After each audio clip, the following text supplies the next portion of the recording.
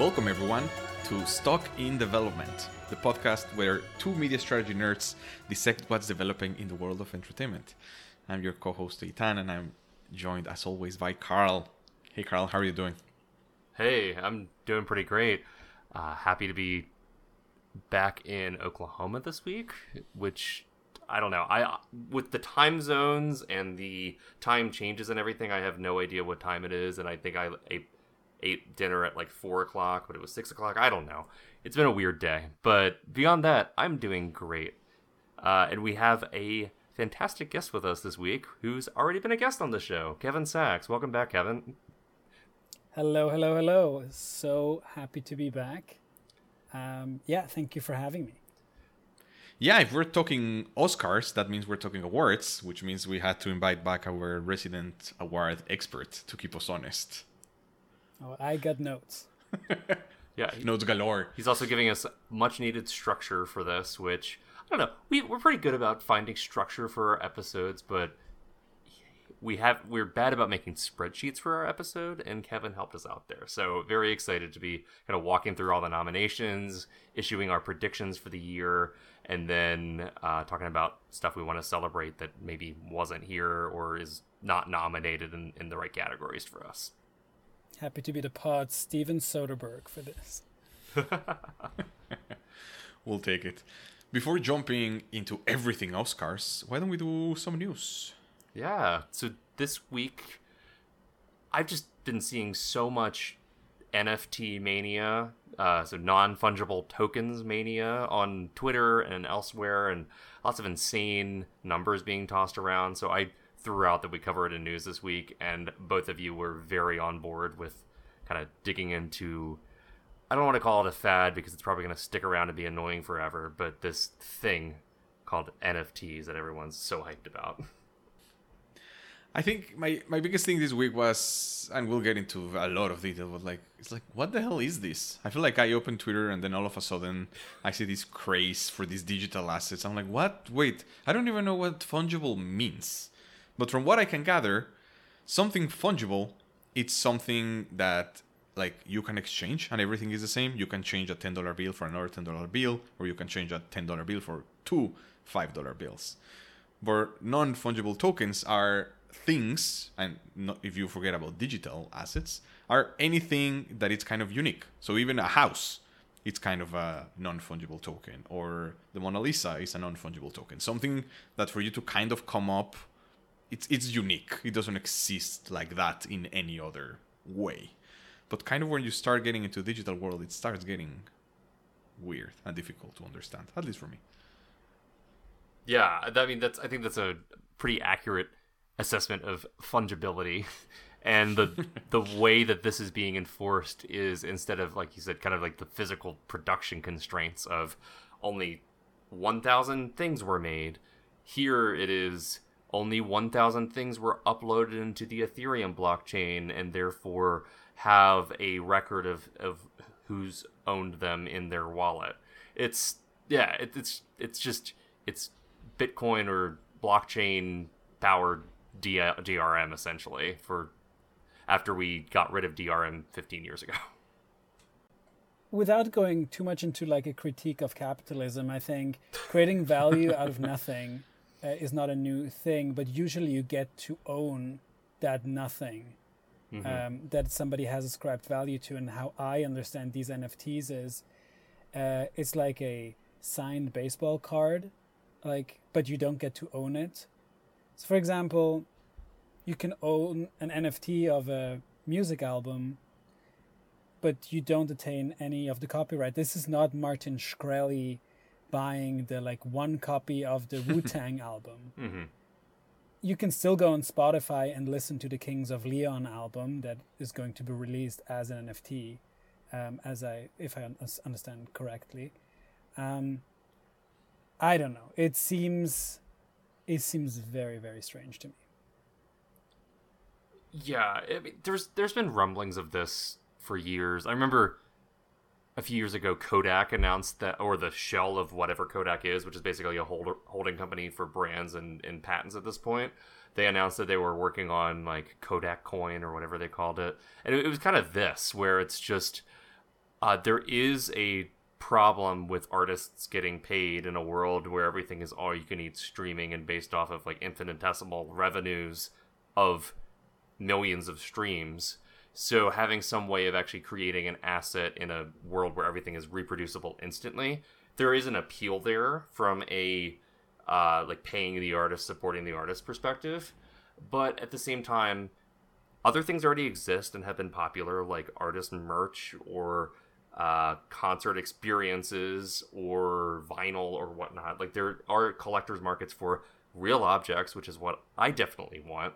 And all of this is just going to be co-opted by big organizations like the NBA anyway, and like kind of corrupted and moved away into these financial intermediaries. It's not going to actually give people freedom and power.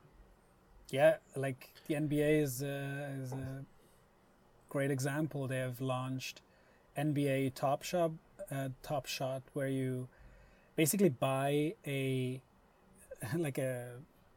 stack of highlights, like actually you buy a pack, and in the pack you have different highlights, and different highlights have different values. So you can see a guy celebrating on the bench, which is maybe worth, I don't know, $5, and then you can have a LeBron James dunk that sold last week for $250,000. You don't own any part of this video. If you want to watch the video, you can go on YouTube and look for the video, and you can find it on the NBA's YouTube channel, nonetheless. But I saw in an article that Mark Cuban, the owner of the Dallas Mavericks, said that he thinks that in 5 years, Top Shot will make up to 30% of all league revenue, which seems insane. Yeah. So I'm guessing Mark Cuban has some crypto and blockchain investments. Oh, definitely. Yeah, I'm just rereading the Random Walk Down Wall Street. I don't know if you read that book, but it talks about the basics of financial valuations, and in this case, it's out of stocks. And it says like there are two main ways you can value something.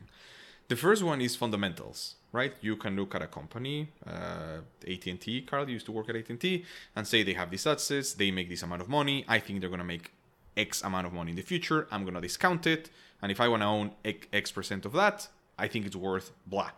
So you based what you think something is worth based on what you're actually gonna get in return. And then there is other way of valuing something, which is called, it's like the castles in the sky theory, which the only way I set a value to something or why I want to hold something is because I think I can sell it to somebody else at a higher price. For example, that's what happened with GameStop a couple of weeks ago. It's like people got excited, and the only reason they got in was because they thought it was going to continue to go up and they were going to be able to sell it. Like it basically, the fundamental thing you have to believe for castles in the sky is like there is somebody else dumber than you that is gonna, you're gonna sell it to, and that person believes he's gonna sell it to somebody else. And this is what that feels like. I mean, I know I agree with you, Kevin, without getting too philosophical and thinking about capitalism, right? Value is completely subjective in a lot of ways, right? Your house that you bought during our last podcast, by the way, the value that you give to it can be very different than the value that I give to it, right? I don't live in Toronto. For me, it's worthless. But that doesn't change the value that you give to it. And then there is also the market value that somebody's willing to pay that might still be different from what you value. So that's always kind of weird. But for these things, in this world where everything is reproducible, where everything you can access in different ways, it's very complicated for me to wrap my head around. Yeah, like I know what we paid for this house, and then I took out an insurance on this house, and then they told me what they value this if this house burns down. And it's a very big gap between the two values, let me tell you. I was literally having this discussion with Alex last week, where so we went to the Biltmore Estate in Asheville this past weekend, which was really incredible and interesting, and is like its own critique of capitalism in itself. But we were looking, and the price of the mansion was somebody priced out how much the mansion was worth, and it was like $60 million, and then the land was worth like a few $100 million. And it was like, this much land and this large of an estate is not worth that on an open market. Like from an insurance investment perspective, absolutely. But it's just very funny, like how much an open market, an auction system can just jack that up. Which happened this week, where a Christie's auction, an artist named Beeple sold was it a JPEG? I think it was literally just a JPEG that was uploaded into Ethereum and turned into an NFT for $69 million at auction. We're all shaking our heads here. It's the art world, like the fine arts world, is out of control anyways. Yeah. And most people who deal with fine art with these high values, the art is essentially in a temperature controlled locker, and people make like a copy to be able to have it in their house, or then you give it away to a museum for it to appreciate in value. All that aside, at least somewhere there is the real copy of the artwork and not a JPEG.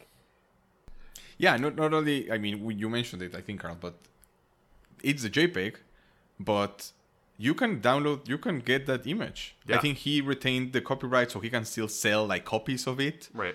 But there is a record on the blockchain that says that whoever paid $60 million for it owns it, even though anyone has access to it, because it's originally a JPEG.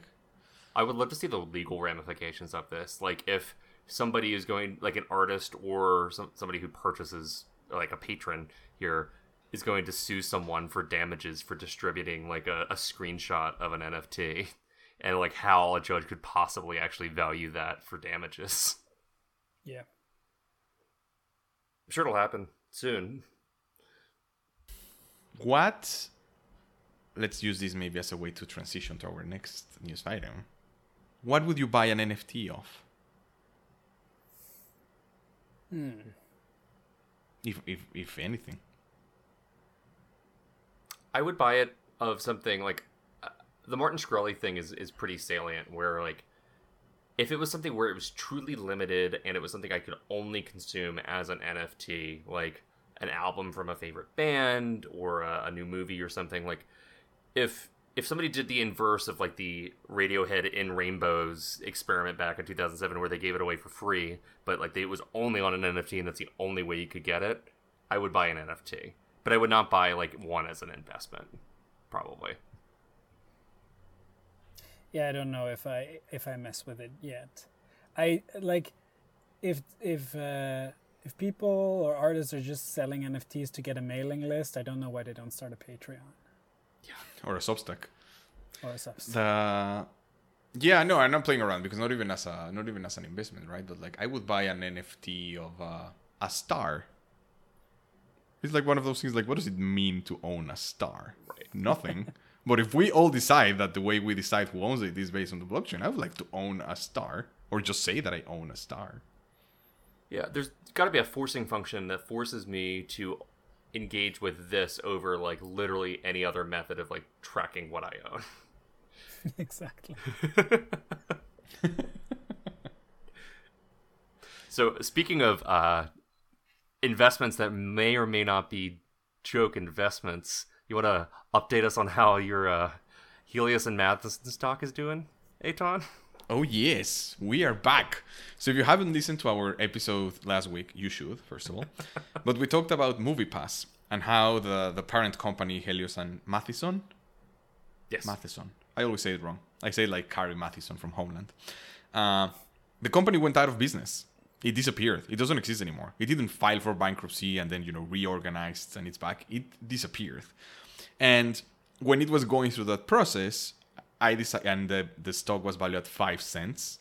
I decided to buy $100 worth of it. And just like for the sake of it, say, there is 0.05% chance that this is going to survive, but let's play around. We loved MoviePass for a lot of reasons that you heard about last week. And today, Carl sent me a message from a tweet that the website moviepass.ventures, which we don't know if it's exactly the same MoviePass or if it's just the ARM distribution side or a joke, literally said, what? The movie is about to begin? And then it had a countdown for 6 days from today. And the stock popped 280% today. So my value that was basically zero a couple of weeks ago, I was telling Carly it had already gone up. It's back up to being worth $20. Which is crazy because this company doesn't exist anymore. So talk about castles in the sky and people buying nonsense. Like, unless there is some financial juju like I don't know about and I don't understand that they're gonna use these stocks if MoviePass continues to exist. Anyway, on a non-stock related basis, this is an interesting news. Let's see what happens. I think it's a joke. I smell a post on Wall Street Bets subreddit. I was already looking at the R Movie Pass on Reddit, the subreddit, and there's one post from the mod of this dead group essentially saying like, hey, they might be back, and it's all these people talking about their investment and how much they're gonna ride it, and it's like, so yeah, it seems very Wall Street Betsy at this point. Maybe it'll get cross-posted and they'll drive that price up, and you can actually, I really think you should try to make money off the Satan. It'd be so funny if you could make money. All I needed is for it to go back to 5 cents and a little bit more. But I just want to give, like, for context, like in the height of MoviePass, like during September, October 2017, the stock was worth like $27. I just needed to go up to 6 cents for me to make money. I'm just putting that. That's in like perspective. AMC. What AMC was at, right? Like $20 before the ride. I think so. Maybe the valuation. I don't know how they compared in terms of the market cap, but yeah, now Helios and Matheson, the market cap is 11.5 million. Wow. For what? I don't know. And anyway, just an interesting update to that. It's a shame that stocks are kind of digital assets now, and you no longer have like big books filled with certificates saying you own shares. Be fun to have those laying around with the MoviePass logo on them. Absolutely. Let's say we'll keep you updated if I become a millionaire by next podcast. Let's see what the news are. Do you have the legal right as a shareholder of these worthless shares to print your own MoviePass share certificates? You should try it. Imagine there's a way to do something. You can make it an NFT. I thought you were gonna say great. I thought you were gonna say if I had a say as a shareholder to vote on what I think it should happen, which I guess yes, right? It's a public company, but do? That's why I don't understand them. You should do an LBO of the like $3 worth of stock that's out there right now. Actually, no, it's way higher than $3. Never mind. I like Kevin's idea. I'm gonna take a picture and I'm gonna do an NFT of my assets. Yeah, that's probably worth more than my $20. What do you say we talk some Oscars? Let's do it. I want to preamble that last time Kevin was here, we hit our record for longest episode. So let's see how we do today. We're gonna try to be a little more concise this time, but that will probably just mean that we go over, because every time we try to shoot for a shorter episode, it ends up getting longer. So, especially when we have a guest on, we can't control it. But yeah, Kevin, I would love for you to walk us through. We went through this a bit with the Emmy nominations, like how the nomination process works, how voting works. Oscars are a little different. The Oscars famously has this weird preferential ballot system that shows up in nominations and in the Best Picture process. So you can guide us through. We can have kind of a framework for how we're approaching this weird horse betting race that is the Oscars. Right. So Oscars. This year we have the 93rd Academy Awards. They were announced. The nominations were announced yesterday.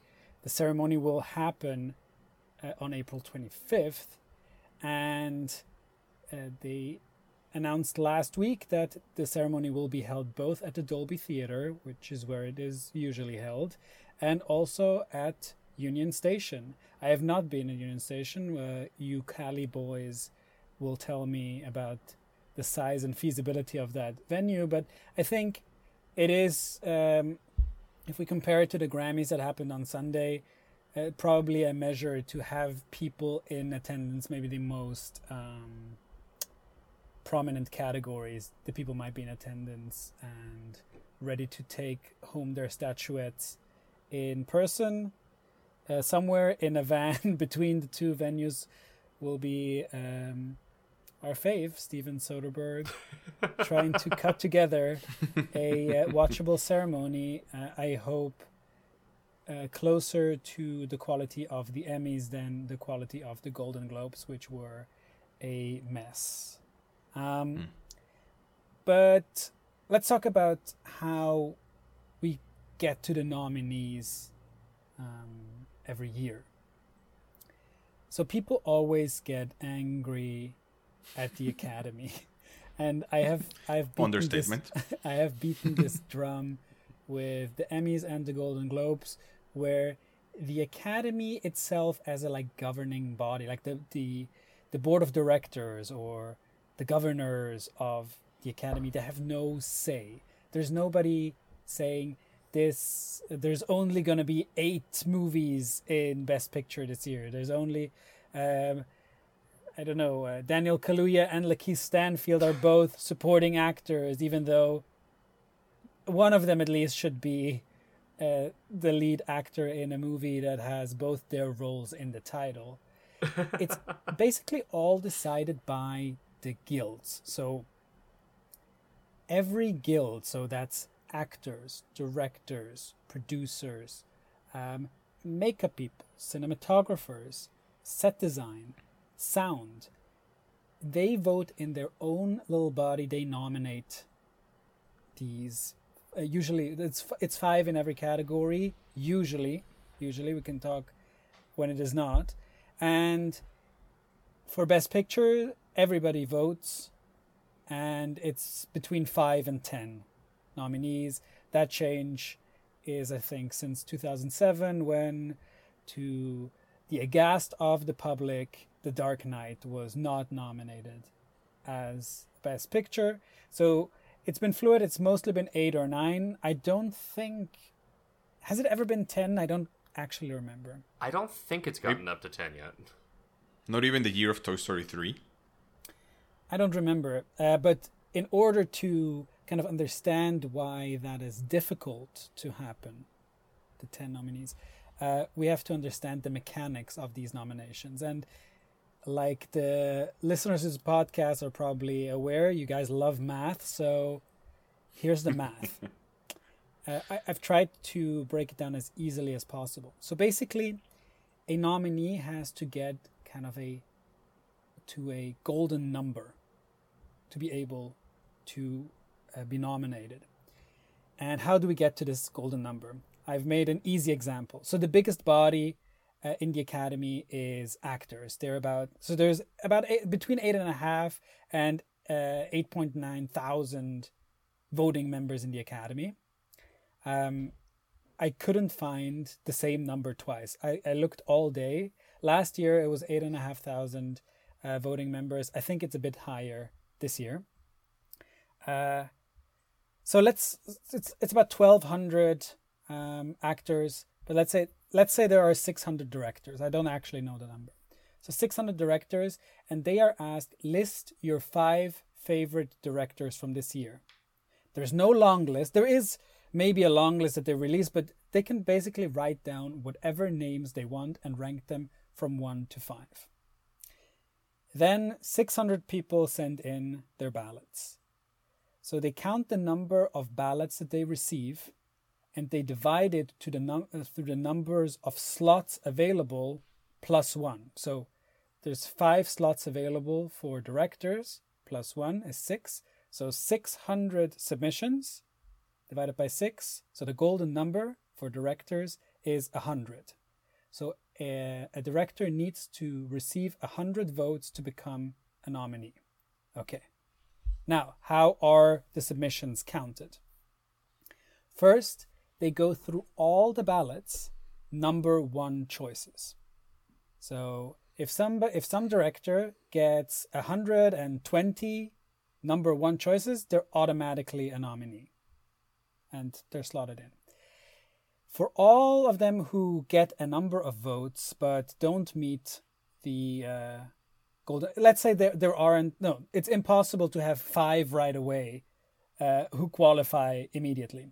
So they go to the person who received the least number one submission. So let's say somebody wrote Carl as a number one for a film you made this year, Carl, but you only get one vote. So they go to that ballot and they look at the number two choice and they add it to whoever that is, and we'll see how many people get to this golden number. So in the best picture, they divide through 11 because there's 10 possible slots plus 1, 11. And so they see if there are 10 movies that year that can somehow get through the golden number. So let's say 9,900 submissions. You need 990, right? That's math. 900. Sorry. Around yes. that. You need around 900 votes. And that's really hard to hit because there are a lot of movies, and some people fill out a ballot where maybe 4 or all 5 of their choices are for movies that are not going to make it. So that's the process basically. And then once the main voting window starts, everybody votes on every category. So you said that everyone can vote, but once it's all open for voting, it's majority rules for every category except Best Picture, right? In terms of that voting process? Yes, it's a majority rule for every category, but Best Picture, where it's again a ranked ballot, where you usually then get the most agreeable movie rather than the best movie. Probably the most famous recent example, and I think to the detriment of everybody here, is I think Roma. They don't ever release the vote totals, but if I had to guess, I think Roma probably got the most number one votes, but didn't end up winning because of down ballot consequences. Yeah. I mean, and that's how a Green Book can. Yeah, that's how we got the Green Book year. And I mean, if you look at that year, it's like you have Black Klansman, The Favorite, Roma. Well, certainly The Favorite and Roma, I think, are kind of in the weirder, people really loved it category. Then you have Black Klansman, Star is Born, kind of hovering around, like a little bit more challenging, but also super populist. Then you have like Black Panther, super populist, Green Book. Like it's interesting how it just gets so stratified out of the way. And then you have Vice, which I guess like the acting guild like pushed that in. I don't know how Vice got in there. We all, I think, like Vice here, but weirdly hated for a Best Picture nominee that's not a Green Book. Right, and I think this is interesting because it shows a couple of things. You were already talking a little bit about it. For like the Roma and Green Book, there is also this scenario where everyone can make their decisions on how to vote on the nomination based on whatever they want, right? And this was 2 years ago, where Netflix getting nominated for a Best Picture was kind of, and like Kevin said, even though it might have been the one that got the most number one votes, it maybe also got a ton of last votes for people that were, it was their third or fourth, but they were like angry at Roma. Mm-hmm. So if they put them all the way at the bottom, even with that math, it doesn't work. And then the other thing that I think is interesting that you were explaining, Kevin, it's that you can start to see the types of movies that are going to get nominated.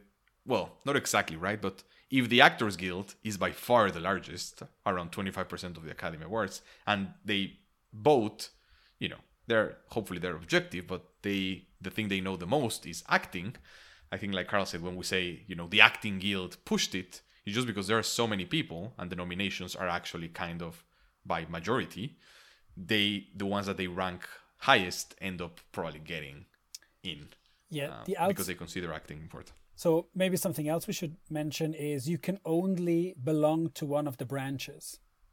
Mm. So if you are an actor like George Clooney and you make a movie as a director, or like Brad Pitt, who's a producer on a lot of projects, you can't join any of the other guilds. Or you can, but then you give up your spot in the other one. And because of the outsized importance of actors, you very clearly see certain movies very, very, very rarely being nominated for Best Picture, such as animated movies. There is no reason in 2018 why Spider-Man Into the Spider-Verse is not a Best Picture nominee. It was not the strongest of years. I think there were a couple really strong, movies in 2018, but towards always the back half is kind of okay. And when I go through my top 10 lists every year, there usually is a animated movie in there, and I feel it's like that for a lot of people. And I think the reason why the Academy floated this weird popular Oscar idea a couple of years ago is to reward movies that people go to the theater and see, which is horror movies, animated movies, and superhero movies. That's why I think Parasite winning is so interesting, because it's less that it's a foreign film, which obviously it's remarkable that a foreign language film, especially one from South Korea, won Best Picture. But it's like, if it was made in English with white people, it would be like a pretty standard great thriller movie, like something in the league of a Fincher film or Widows or something, where it has a lot to say, but it's also a genre picture. And I think it's really fascinating that a genre picture won Best Picture last year, and it just kind of got sucked into the narrative of being a South Korean movie. But I think that shows a bit of a sea change as well, hopefully, for kind of more interesting nominees or winners going forward. And I think we can clearly see from the list we're about to talk about, but also last year and even 2018. I mean, Roma, after all, is a Spanish language black and white movie. Yeah. The Academy has been changing. And the stuff that's being nominated and the stuff that's being rewarded, I think, is markedly different than pre-2016, when we had the Oscars So White campaign. And, I mean, kudos to them. All the other award bodies maybe should take note. Yeah, maybe it's useful to start going through the list, because we can highlight some of the quirks as we go. But yeah, the one you mentioned, something that is different in the Oscars from the Golden Globes, is that if you are a foreign language film, that I think they changed the name this year, right, to international feature. Yeah. You can also be nominated for Best Picture. In the Golden Globes, you can't, and that's what happened to Minari. They didn't put it in foreign language, and then it didn't get nominated for Best Picture in drama, which Nomadland won. So now it's kind of an interesting. It happened also with Roma, where you get into the Oscars without having kind of that sign of how it would have compared. Same with animated movies. I don't know how it works in the Golden Globes. They can be in Best Animated and also in Best Picture, but here it's the same. Toy Story 3, I think, got nominated for Best Picture a couple of years ago. And so you can be doubly nominated for picture. You can't be doubly nominated, as we'll see, in actor. Yeah. Or actress. Animation's a weird category. Actually, I did look up. You were correct that that's 2010 was the only year with 10 nominees, and that is when Toy Story 3 got in. If you look at that list, it's a lot of the genres are all over the map on that one. So I think people really took the mission of the wider category to heart that year and then forgot it for a bit. But yeah, animated ones, Beauty and the Beast is the only one to be nominated when there wasn't an animation award already. And there really wasn't a rule change or anything. It's just, I think to Kevin's point, people just don't vote for them like real movies, in air quotes, because obviously we all think they're real movies. For actors, it's a livelihood thing, right? That's true. Don't be replaced by something drawn.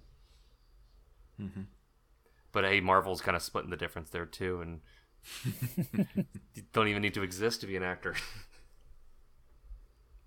Let's go, Kevin. Guide us through these categories. Yeah, why don't we talk a little bit about who was nominated for Best Picture? We'll quickly talk about each movie. I have seen most of them. I don't know about you guys.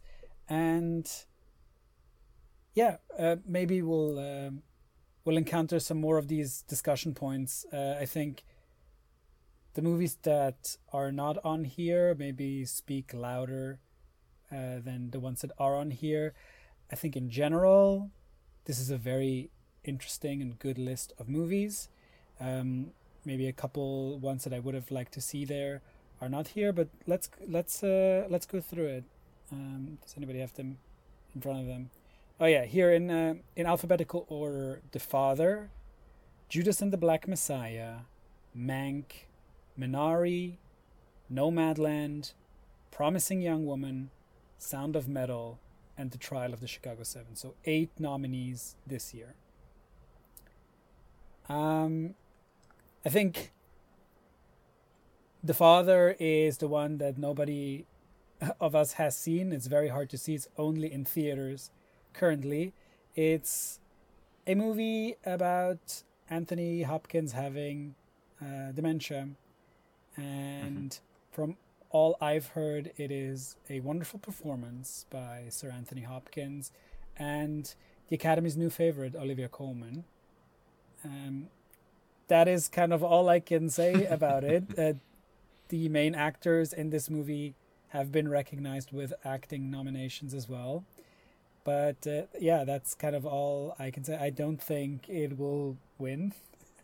But I am really excited to seek it out. I like both these actors a lot, and I think we have seen a bunch of these kind of dementia movies, and not all of them, I think, are equally successful. I remember watching Still Alice, which was a very tough watch. We have kind of a family history of dementia, and that was tough on everybody. I actually just the other week watched the new movie Supernova with Stanley Tucci and Colin Firth, which has similar themes. It was a very nice movie, now streaming on HBO. Go seek it out. It's a very quiet movie, as I imagine so is The Father. It's the same studio that released The Wife a couple years ago, which was equally hard to track down back then. I think that was was that last year? I think it was last year. Yeah, I mean, every year there's a kind of a Best Picture nominee that just doesn't exist, really. I think it was 2 years ago in the because it was the Lady Gaga, Glenn Close race, and then Olivia Colman one. Yeah. So we'll see whenever we get that, but maybe more interestingly, Judas and the Black Messiah. I have not seen Judas and the Black Messiah or Nomadland yet, which I am very disappointed in myself for not getting to those last week. Alex and I were going to try and see them in a theater. We got caught up in things, and the only thing we saw in a theater was Doug Liman's Chaos Walking, which was an incredibly chaotic thing to see in a theater alone, because I think we were probably like 2 of 100 people that saw that in a theater. Anyway, I'll talk to Chaos Walking another time. We have too much to cover here. But I'm very interested to see Judas and the Black Messiah. I think it will be one of my favorites for sure. Overall, I'm impressed with the diversity of the nominees, like you said. I think there's a lot of genres and different types of films represented here, all kind of tropey things. I think Promising Young Woman's kind of the craziest pivot into like a harder genre film on this list. Sound of Metal, I mean, it's a drumming movie, so my mind goes to Whiplash, but at the same time, I think it fits the same milieu where it is very much an indie production that kind of gets elevated and tracks through the awards race. None of these are really surprising to me overall, based on how the race is shaped up so far. Sorry, I actually thought that in some ways, Sound of Metal is a really traditional choice. In essence, it's a character dealing with a disability, a drummer losing his hearing. It's, I think, a more interesting turn on the genre, but the Oscar loves that kind of stuff. I think Nomadland is maybe the best version of an Into the Wild kind of movie, and I really liked Chloe Zhao's The Rider. I really enjoyed Nomadland as well, but I'm kind of waiting for the backlash for the movie. It's been pretty universally acclaimed so far, and that never stays that way. I've heard the first couple rumblings this week that they kind of are not criticizing Amazon for kind of hiring seasonal workers enough. Maybe we should quickly say Nomadland is about documenting kind of these people in the Midwest. Well, I don't know what you call that region in the U.S. It's like the west of the Midwest, kind of Arizona's and like North Arizona, the Dakotas, and they've lost their jobs in industry towns, and these people live as modern day nomads, mostly in their vans. Most of the actors are not professional actors in that movie, similar to the writer, and kind of a dynamite lead performance. But yeah, I think all of these films deserve to be in this race. I read this week a bunch that Promising Young Woman kind of inhabits the Joker slot of last year. And as somebody who really liked Promising Young Woman but hated the Joker, I don't agree with that. But yeah, let's get to Promising Young Woman, but I just want to make sure we go quickly through all of these to get some more context. So, Judas and the Black Messiah, just to close that one out, available on HBO Max, one of these movies that Warner moved so that it's available at the same time as in theaters. And it's this story about William O'Neill, who is kind of ends up being dragged into being an FBI informant on Fred Hampton, who was the head of the Black Panther chapter in Illinois, and kind of how it leads to his assassination. And this one movie that I finished watching, and I remember telling Ariella how much I really liked, but how I feel like, and I know this also applies to Latin, which is kind of where I come from, but now I know we're three white guys talking about this movie, of how sometimes I feel like these movies that end up being nominated are all so much about the life that these minorities go through. And I really hope we get soon to that point where minorities can make movies that are not about being minorities. It's one of those things that is just embedded in our daily life, and we go through it in different ways. I'm white passing, so I don't go through that as much, but for this is one of those things. It's an amazing story. Daniel Kaluuya and Lakeith Stanfield are amazing, and it's just one of those things where we hopefully have a diversity episode soon, Carl. But sometimes there is a backlash. Arila was explaining to me in books of how, there was the vampire, YA stories 5 years ago, let's say, and everyone is writing them. And then last year there was kind of another mini peak of African American related vampire stories, and there was this backlash of like, that already happened, you can't do that anymore. And then these people were like, no, because we didn't get to go through that, and now it's our turn to go through that process, And sometimes with these movies, again, I feel like it's great that we see them, it's great that they're recognized, but if we continue only recognizing the movies about being minorities, I don't know how we get to their place. Yeah, we've seen a couple of things that try to get there, but it's the same with like we've talked about disabilities and for actors or things like this, but I guess it's just one of those things with art where suddenly you look for unique stories. I don't know, I'm developing my thoughts as I go. I would also love it if an animated film could have a black lead character that doesn't have to turn into an animal for the majority of the movie. That would also be a nice change too. Shots early fire. Is going to take a while till we get to the animated category. Just maybe last word on Judas and the Black Messiah. Just as a movie, I enjoy biopics that are not cradle to the grave biopics. It's just a couple years of Fred Hampton and William O'Neill's life. I think Fred Hampton is a fascinating character, and I would have liked a bigger, story. It is very much William O'Neill's story in this very short time, and there's maybe a bit too much of just the FBI meeting with him, and I would have liked to stay more with Fred Hampton. So yeah, I'd really like a kind of Black Panther, non-Marvel, Black Panther movement movie in the future. I enjoyed it tremendously. It's the best thing I've seen this year, 2021. Segue to another movie that also quickly features Fred Hampton, The Trial of the Chicago 7. What did you guys think? I'm going to let Carl talk nicely about it, because all I'm going to say is like, this is the only one movie from this list, and I haven't watched everything yet, that I saw and I liked, but I was like, it was a nice movie for a Saturday. It wasn't special. Yeah. You can see that it's Sorkin right away, and that's just me. This is my most of the ones here. It's sight unseen on 3 of them, unfortunately. It is my most as well. Sorkin's Sorkin. You're watching Sorkin because you want to watch a Sorkin thing. That's a very Sorkin line almost. But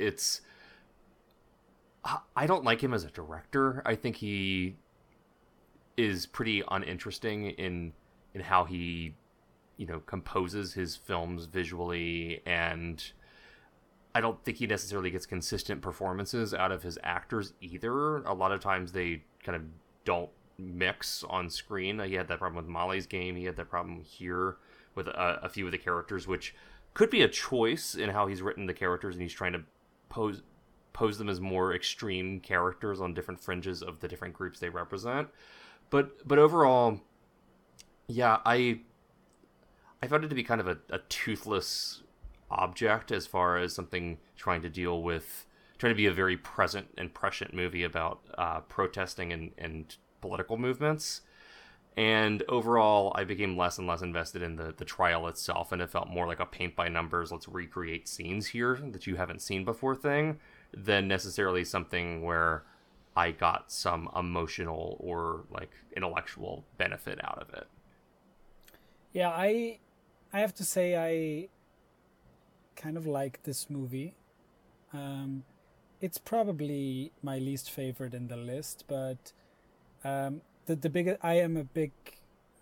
read a lot about this trial. It was a bit jarring to see the ages of the actors. Like Sacha Baron Cohen playing Abby Hoffman was like 21 during the trial, and Sacha Baron Cohen is in his 40s. Again, I think Yahya Abdul-Mateen is just an actor to watch. Like, yeah, he is. He's incredible on it. He's the best part, except for a lot of people saying Mark Rylance wig in this movie. However, and this goes a bit on the stuff that is not mentioned in this list, there has been another movie this year about a trial on civil disobedience and inciting a riot, and it's Mangrove from the Small Axe series that Steve McQueen did for Amazon.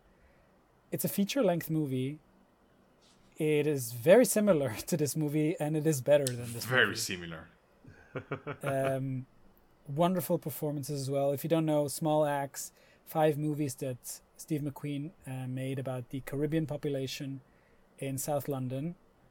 And Mangrove is the only feature-length one.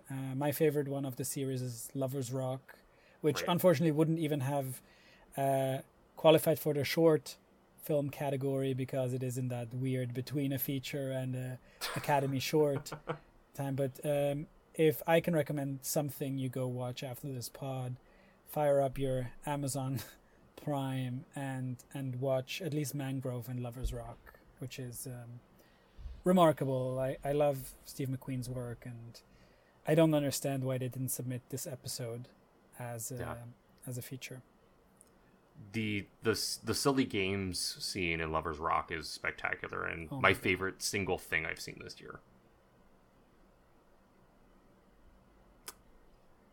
Cool. So, I mean, just because he wrote a screenplay for him once, I do connect Sorkin with Fincher. I think his visual style also kind of apes Fincher a lot in how he presents at least geography.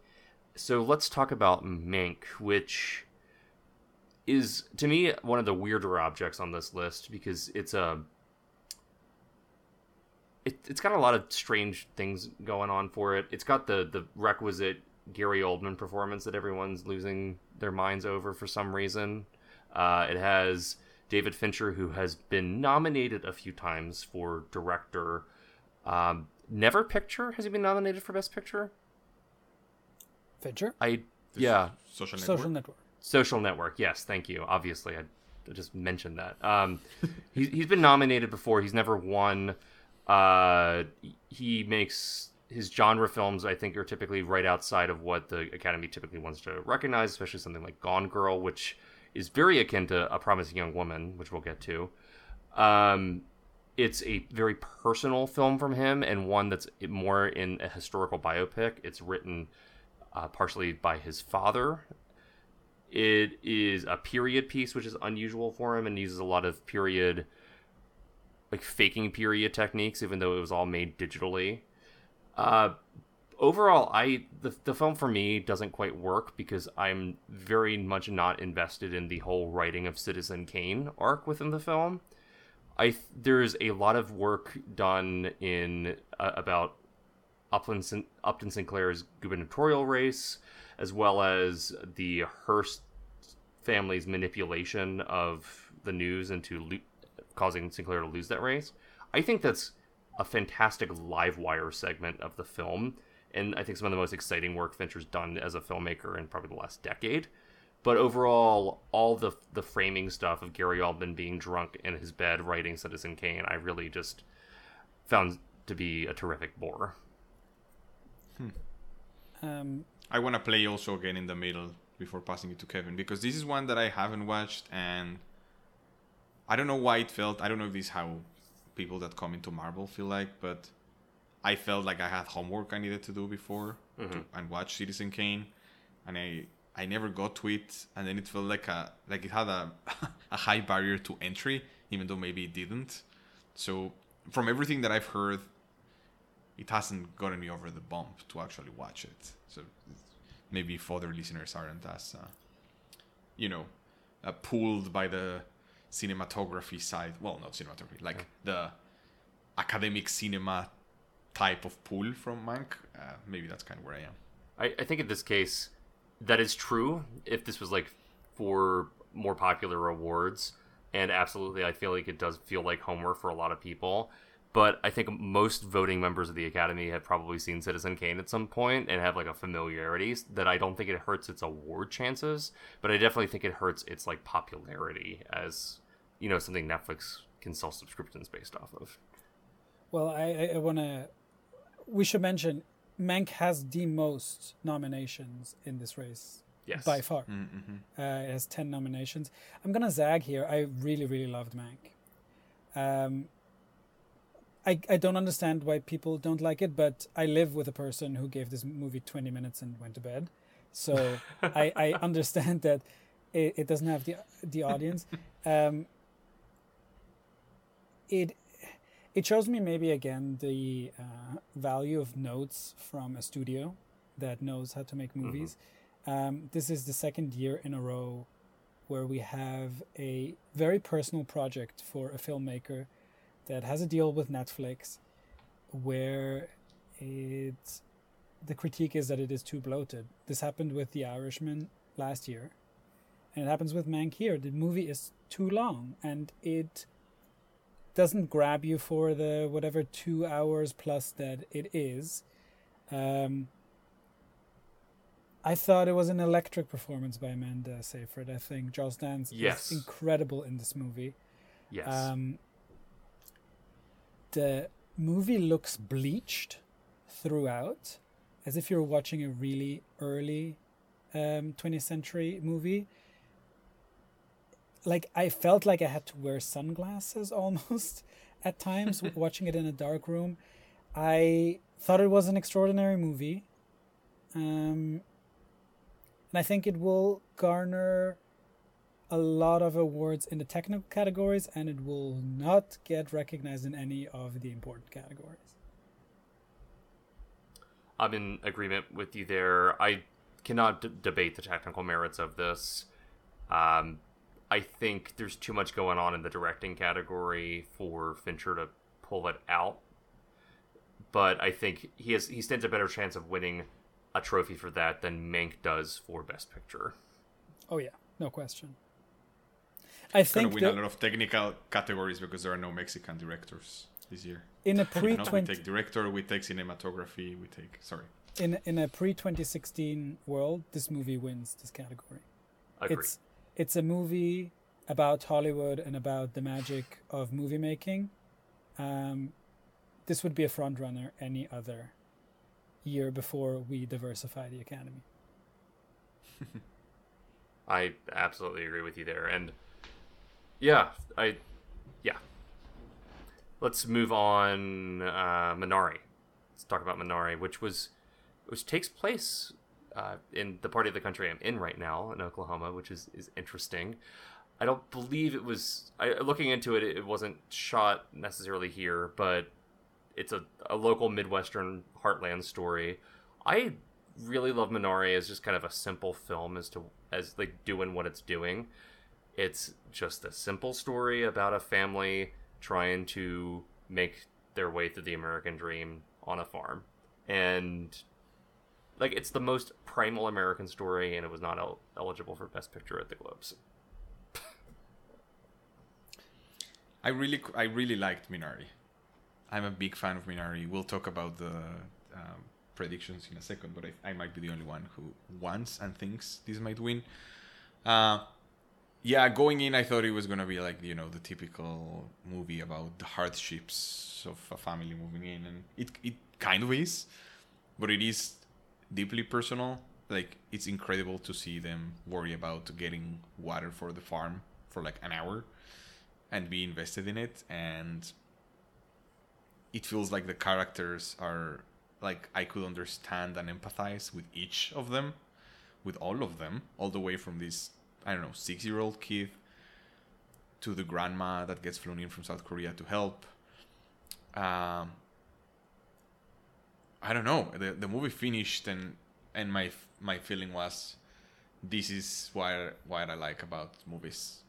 I like the diversity of it. I like learning about something that I didn't know, both from the South Korean family, but also about agriculture in Oklahoma. And I don't know, it felt like a very personal story. Here is a 6 months in the life of a family. Come join us. I really liked it. Again, phenomenal acting performances all around. What I think is, this movie is able to be here because of Moonlight. If you go back, since the Moonlight win, we have these intimate family dramas every year. In 2017, we have Call Me By Your Name. In 2018, we have Roma. And last year it was nominated, but I think it should have been nominated. We have The Farewell.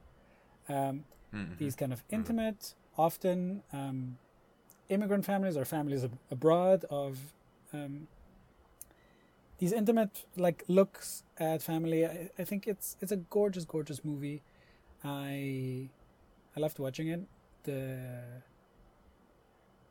win for Lee Isaac Chung for screenplay at the Globes with the with his daughter. It just, you see how much it means to him to tell this story. And if this wins Best Picture, I am happy. Yeah, I'm happy too, and I think this is a good consensus pick for Best Picture if we're going for it, because it is one that I think is generally well liked by everyone. It might not have the as extreme of defenders or people that are in love with it as some of these others, but yeah, I think it's a great film it's definitely a bright spot in kind of a rough year in general. Absolutely. Yeah. Next up is Nomadland. You're the only one that I'm talk the only about one. it, Kevin. I'm the only one who's seen it.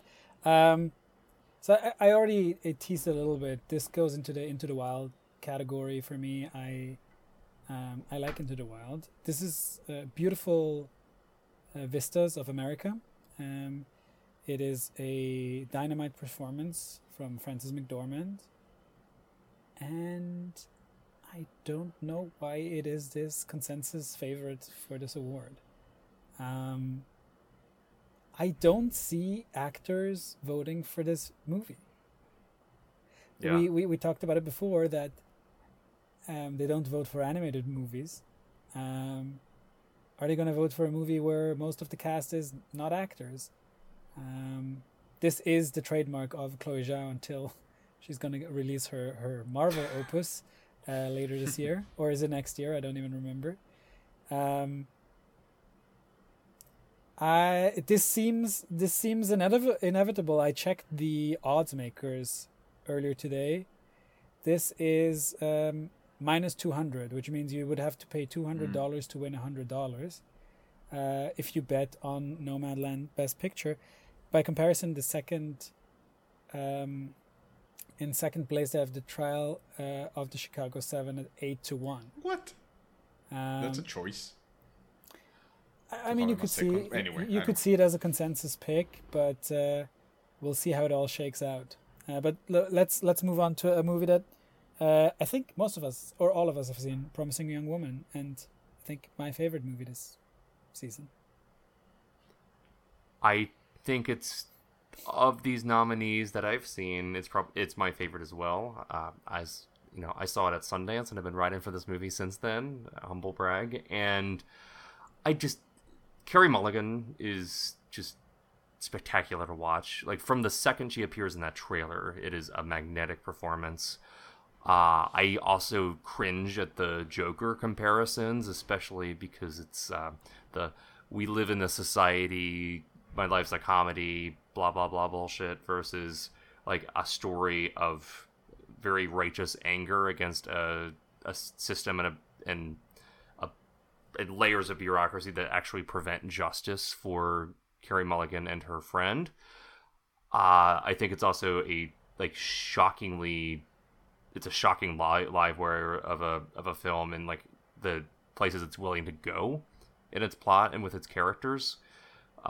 Yeah, love this movie. It would be my pick for Best Picture if I was going to choose one of these, but I'm not.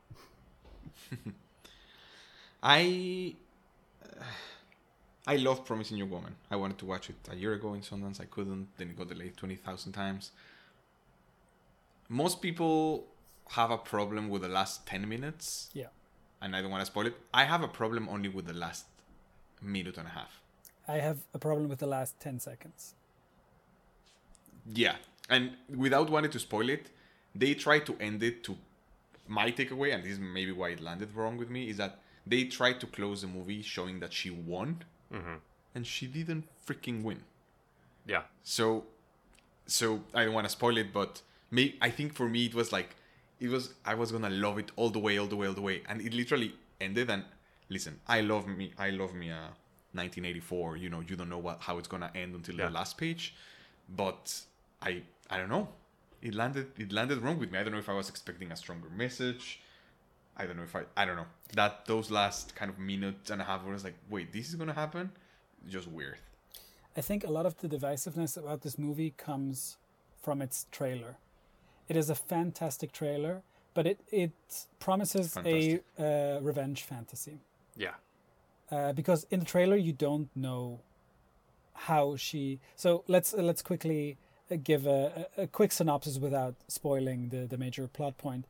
Yes. She plays a woman who gets drunk every night, or seemingly gets drunk every night at a bar to wait for some guy to play a good guy, but then take her home and wanting to take advantage of her. She snaps out of her condition and kind of humiliates them, surprises them, but effectively like doesn't murder them. This is not Kill Bill. Dexter. Or Dexter, exactly. And if you are going to watch this movie expecting Kill Bill, you're going to be disappointed. You don't see her committing any violence in this movie. She breaks the taillight off a car once, and that's the most violence she does. She has other people do the dirty work for her, and even that is not physically violent. Psychologically violent, we can discuss. This movie has garnered a lot of controversy also because of a review. I think it was a Variety article that kind of described this performance as like bad drag, and kind of said, basically implied Carey Mulligan is not pretty enough to play this part, which and she's great. I think she's really great in this movie. I think it's genius casting all these good guy actors like Richardson and Bo Burnham and Max Greenfield. Thank you. I was like Mr. Greenwood. Yes, Max Greenfield. As these really douchebags who really like normally are just like nice guys. This is the movie that I'm gonna rewatch.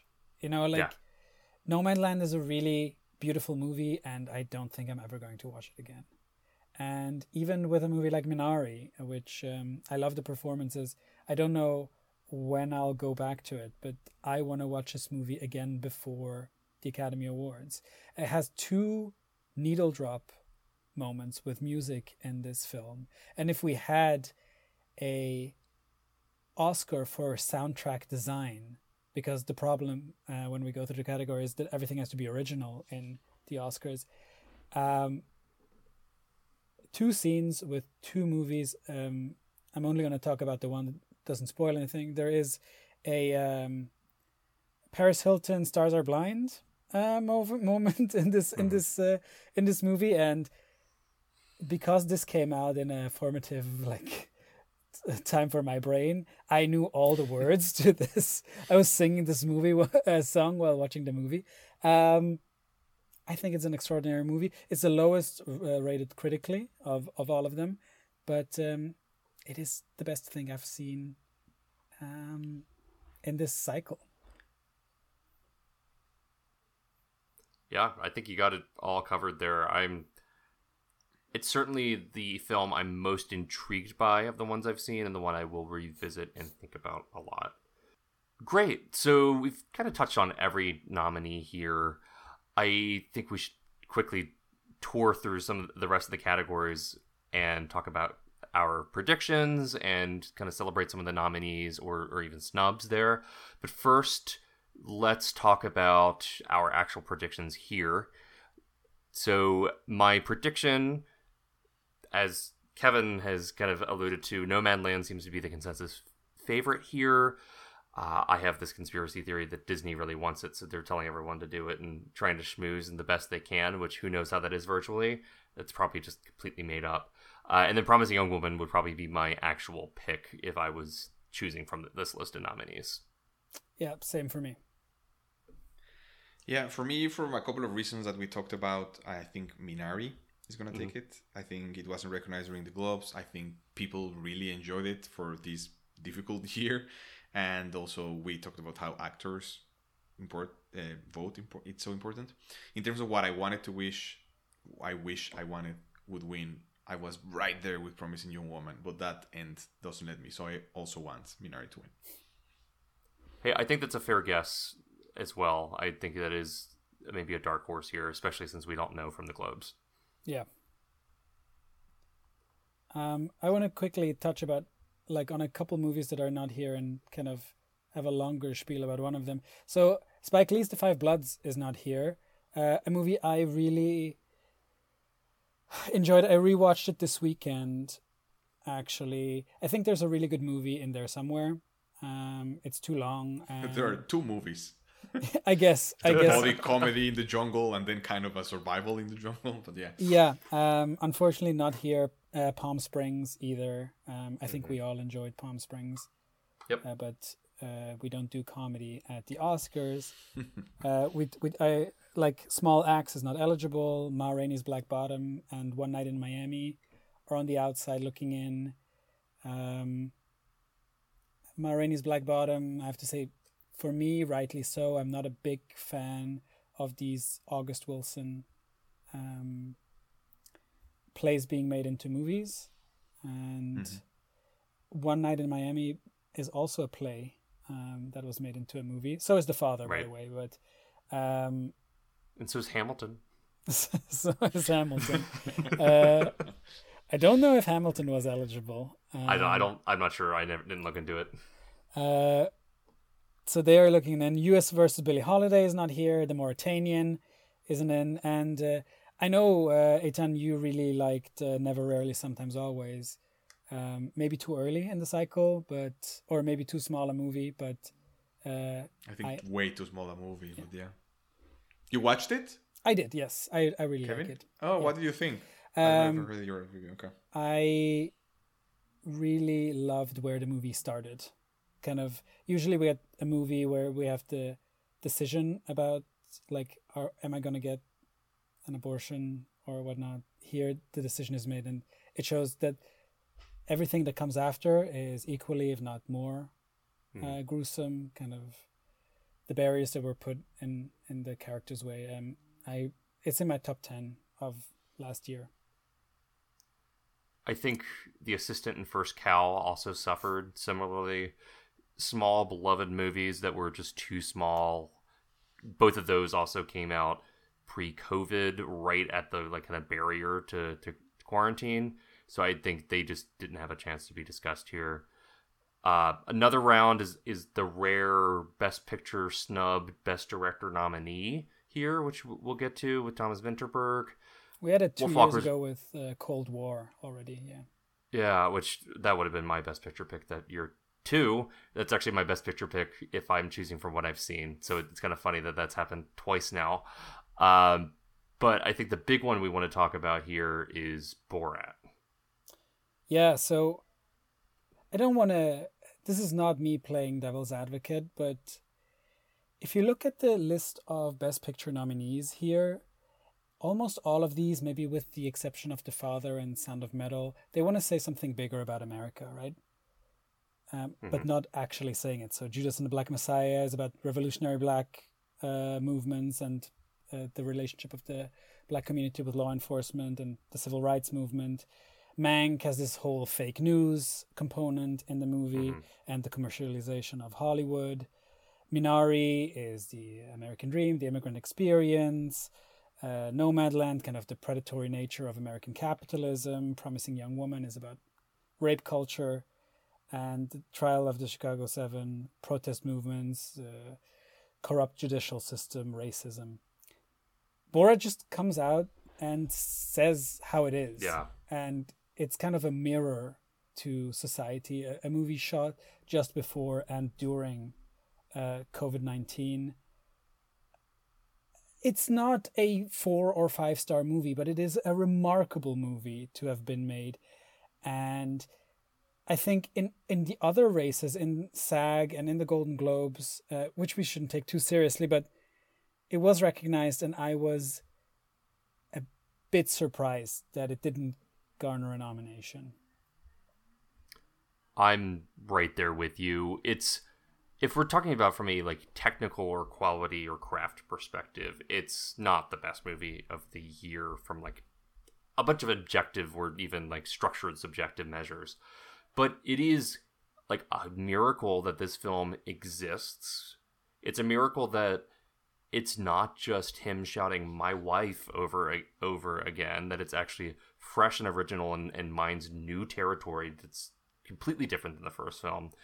But also it just feels like it sums up kind of 2020 from a lot of different directions while being a pre-2020 film in its exploration of COVID, in its exploration of just the American populace that would almost re-elect Donald Trump. And it's just, it's a remarkable film that's, I think, better than the sum of its parts and far more interesting than it has any right to be. Yeah. You still need to write your why should Borat win. Now it needs to be titled I why wanted did to you have one, but it still needs to exist. I wanted to give you the fodder, so I appreciate it. I'm statement. totally gonna write these thoughts down, and it's just interesting. And there's this Alex Ross Perry piece, the director.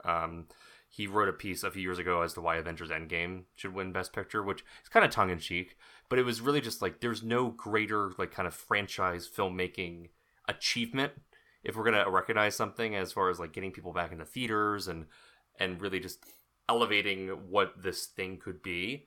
And I think Borat 2 is definitely that too, where it's just it is a shining example of what comedy can do as an art form. Yeah. Great. So let's quickly tour through the rest of the categories. So let's do this popcorn style. We can kind of just do a rhythm of for each category who our prediction is, who our winner of the nominees would be, and then if there's anybody you really want to shout out beyond that, you can do it quickly too. Sound good? Sounds good. Perfect. All right. So let's start an actor in a leading role. Here I have Chadwick Boseman. Just the narrative around him and Ma Rainey's Black Bottom has just been a given since he died. Well, that or the Five Bloods, and it's solidified around Ma Rainey's Black Bottom. I think it's just it's the one race here that feels the most locked. I would love to see Riz Ahmed walk away with the trophy. I think he's fantastic in this film. I love him quite a bit as an actor. Steven Yeun's right up there for me too, but both of them I think are fantastic performances that will be unrecognized because of Chadwick. I'm right there with you. Didn't Chadwick win supporting in the Globes, or did he win leading? No, he leading. Leading. Okay. But yeah, same. Me too. Just the odds makers we talked about. This is the lock race. It's minus 800, which means you have to pay $800 to win $100. This is pretty much sewn up. I also would like Riz Ahmed here. This is a stacked category. I think each one of these performances, we haven't said Anthony Hopkins and Gary Oldman yet. These are also great performances, but I think this is Chadwick Boseman's race to lose, and I don't think he's going to. I think it's always difficult to talk about a posthumous performance, and kind of indicating that I'd rather have Riz Ahmed winning this is maybe an indication that it wasn't my absolute favorite performance this year, even though I enjoyed Ma Rainey's Black Bottom quite a bit. Yeah, for actors in a leading role, we all had Carey Mulligan as the one we hoped he'd win. Kevin, we want you to defend why you think she's going to win. But I think, Carl, you and I, we had Andra Day for United States versus Billie Holiday. She won the Golden Globes as probably the one that will take it. But Kevin, why do you think she can spoil Carey Mulligan? I think for the same reason, like, I don't want to go into this conversation with the Joker again, but I think similarly last year, the Joker was a divisive movie, a divisive genre movie, but everybody recognized the lead performance as being quite extraordinary, and I think the actors will see that as well. Whereas Andra Day, I think, was a long shot for the Globes. Before, I think she's in this category because of the Globes win. I don't think. So I've watched this movie last week. It's a good music doc. It's the worst version of law enforcement trying to get to an outspoken black character of note. I think Judas and the Black Messiah is the better movie there. But the Academy also loves a music biopic, and Andra Day is really singing in this. So I think it's fair, but I think Carey Mulligan is pulling that out, and just to give you a little bit of a heads up, so do the odds maker. I hope that's the case. I love her. It's time for her to win an Oscar. I was very unqualified to make a call here. Just I have only seen Promising Young Woman out of these, and didn't want to really go with my hopes there. But you know what? I'm gonna switch this for my ballot that we're going to next month. I'm gonna put Promising Young Woman here too. You've convinced me. But overall, I think this is similar. Joker is an apt comparison here. I think something like I Care a Lot is also a good comparison here too, where it's characters and scripts that might not work or might completely fall apart at times, but the performance is so strong and so compelling and so pitch perfect that it makes it work despite itself. And I think Promising Young Woman functions much better as a film than those two films do, but I think Carey Mulligan is the glue holding it all together. Yeah, I just want to say two things about the other people in this race. If you want to test how good your lung capacity is and how long you can hold your breath, guys, watch the first 20 minutes of Pieces of a Woman. I think the the movie falls a bit apart after that, but it is very similar for me, like the birthing suite scene in Roma, or the ER scene in Roma. I don't think I was able to take a real breath, or actually the first episode of The Night Of. A really, really great performance by Vanessa Kirby. And if Frances McDormand wins this, which is conceivable, she will tie Audrey Hepburn as the only 3-time winner in the lead category. Yeah, take that, Meryl Streep. Yeah, absolutely. So let's move on to supporting performances. So actor in a supporting role, both of you are split on the two. Sorry, I was going to say the two leads of Judas and the Black Messiah, but the two supporting leads of Judas and the Black Messiah. I'll let you guys get into that in a second. I'm going to go with Sacha Baron Cohen here just for the hell of it. I don't actually know if he'll win, but a lot of actors do like him. He wasn't nominated for Borat in directing, or not directing. He wasn't nominated in as many categories as one would think, and he wasn't nominated for actor here. So I think that's an interesting thing, and he's interesting as Abby Hoffman. I really love Paul Raci in Sound of Music. I'm not sure if I'm pronouncing his last name, but close. Yes, thank you. Wow, that was a weird Freudian slip. Sound of Metal. Christopher Plummer. He is. I just love his warmth as a character. He's also the child of deaf adults, which, sorry, that's a different Sundance film for next year, but he is, I think, just really compelling in the movie, and I was happy to see him here. He's not going to win, but I loved him in the movie. Yeah, kind of what I have here, and we don't have to get into it again, but Kevin mentioned how Daniel Kaluuya and Lakeith Stanfield got both nominated for Judas and the Black Messiah, which makes no sense because the definition of a supporting role is that you support something else. So one of them, by definition, would have to be a leading role. However, based on how the voting works, if you get nominated for two of these, you go into the one that you get the most votes on. And even though for the Globes, Lakeith was nominated for leading actor, here he made it in the supporting role. The other thing that I was reading that could have happened is that he still got more votes in leading than in supporting, but he was like 6th or 7th out of the 5. So they just put it in this one, which I would be surprised because I really like him, and that's why I have him here. I think Daniel Kaluuya, it's amazing. I think he's great. But when I finished watching that movie, I stayed with the emotion from Lakeith. Like, the way he breaks down with the FBI agent in one of the last scenes is kind of what was my takeaway.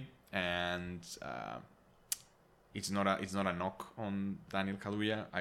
For me, he is what I remember most of the movie, so that's kind of why I have him here. In the perfect world, they would both win. Like, Kaluuya would take supporting, and maybe Lakeith wouldn't win leading. But out of those two, for me, Lakeith was higher. I don't disagree that Lakeith is incredible in this movie. I think he is only in this category because there wasn't space for him in the other one. I don't know if it's the most votes or where you meet that golden number the quickest. Like in the least amount of rounds. I'm not sure there. I think Daniel Kaluuya is unimpeachable here. Like, I'm worried on vote splitting here, where people like the movie and vote on both, and then maybe it is Sacha Baron Cohen or Paul Raci or Leslie Odom Jr. Not Kaluuya, for Aaron Burr in Hamilton, but for One Night in Miami. We should point that out. Yes, I'm sorry. Yes, I should have clarified. Anything is possible these days. Daniel Kaluuya is from South London, and this is a perfect Chicago accent he's pulling off in this movie. You can't take your eyes off me. These guys are, of course, were together in Get Out, and one of the best films of the last decade. I'm happy with either of them winning. I think Kaluuya has this. The vote split possibility is what drove me not to choose one of them. I they are two of the most exciting actors working today. I love Kaluuya especially. Get Out obviously is amazing. His performance in Widows is one of my favorite supporting performances of the last few years. He's so scary in that. And yeah, I would love for him to have an Oscar. He should already have at least 2 in my book. Lakeith has a string of amazing performance. My favorite is Atlanta. Mm-hmm. He's really, so good. Incredible. That is TV I've made time for because he is amazing in that. I know. I'm just saying. Yeah. We're talking about their careers. Okay, so moving on to actors in a supporting role. We are all in agreement here on Maria Bakalova probably walking away with the trophy, as well as being a pick that we all agree on. This hurt for me because I really love Amanda Seyfried in Mank. She is a performance that makes the sections she's in Mank really work for me. I would love to hear other thoughts around the other performance here too. So I said that I think Maria Bakalova is going to win, but I wouldn't be surprised if Glenn Close wins this. We should have given it to you 20 years ago. This is a horrible movie. I have not watched it. Will not watch it. I did not enjoy the book, and I especially did not enjoy the movie. I was afraid that Amy Adams is going to be in the leading category. We were spared. Maria Bakalova, can you guys think of a better comedic performance by an actress since, I don't know, Melissa McCarthy in Bridesmaids? She's so courageous in this movie. I think it is an unbelievable performance. Like, you have to have such balls to be Sacha Baron Cohen that he finds somebody who's 15 years younger than him and is fearless and basically gave us the month of Rudy Giuliani, which maybe that should be Best Picture. Shouts to Four Seasons Total Landscaping. Except for Glenn Close, I'm okay with anybody winning here. Though Young Jun-yoon in Minari, she's playing the grandmother. Really, really enjoyed her performance. And I don't know, I like Olivia Colman, so I haven't seen her yet. Yeah, I like her too.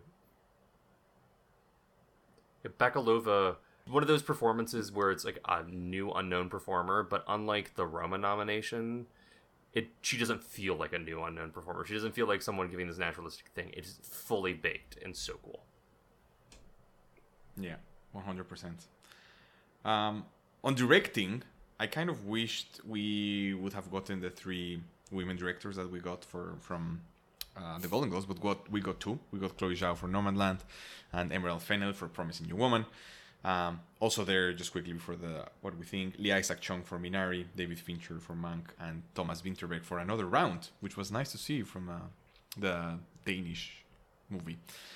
In terms of what we think, Kevin, you and I believe Chloe Zhao from Nomadland will win, and it sounds like I haven't watched it, but that's the one you want to win. And then Carl, you really like Another Round. You're going with Thomas Vinterberg. Well, I'm going with Vinterberg as the one I would pick. I'm on board here with Nomadland being the favorite. I think I've seen the writer, love the writer. I'm okay with there being splits between director and picture. I think that's kind of weird when that happens.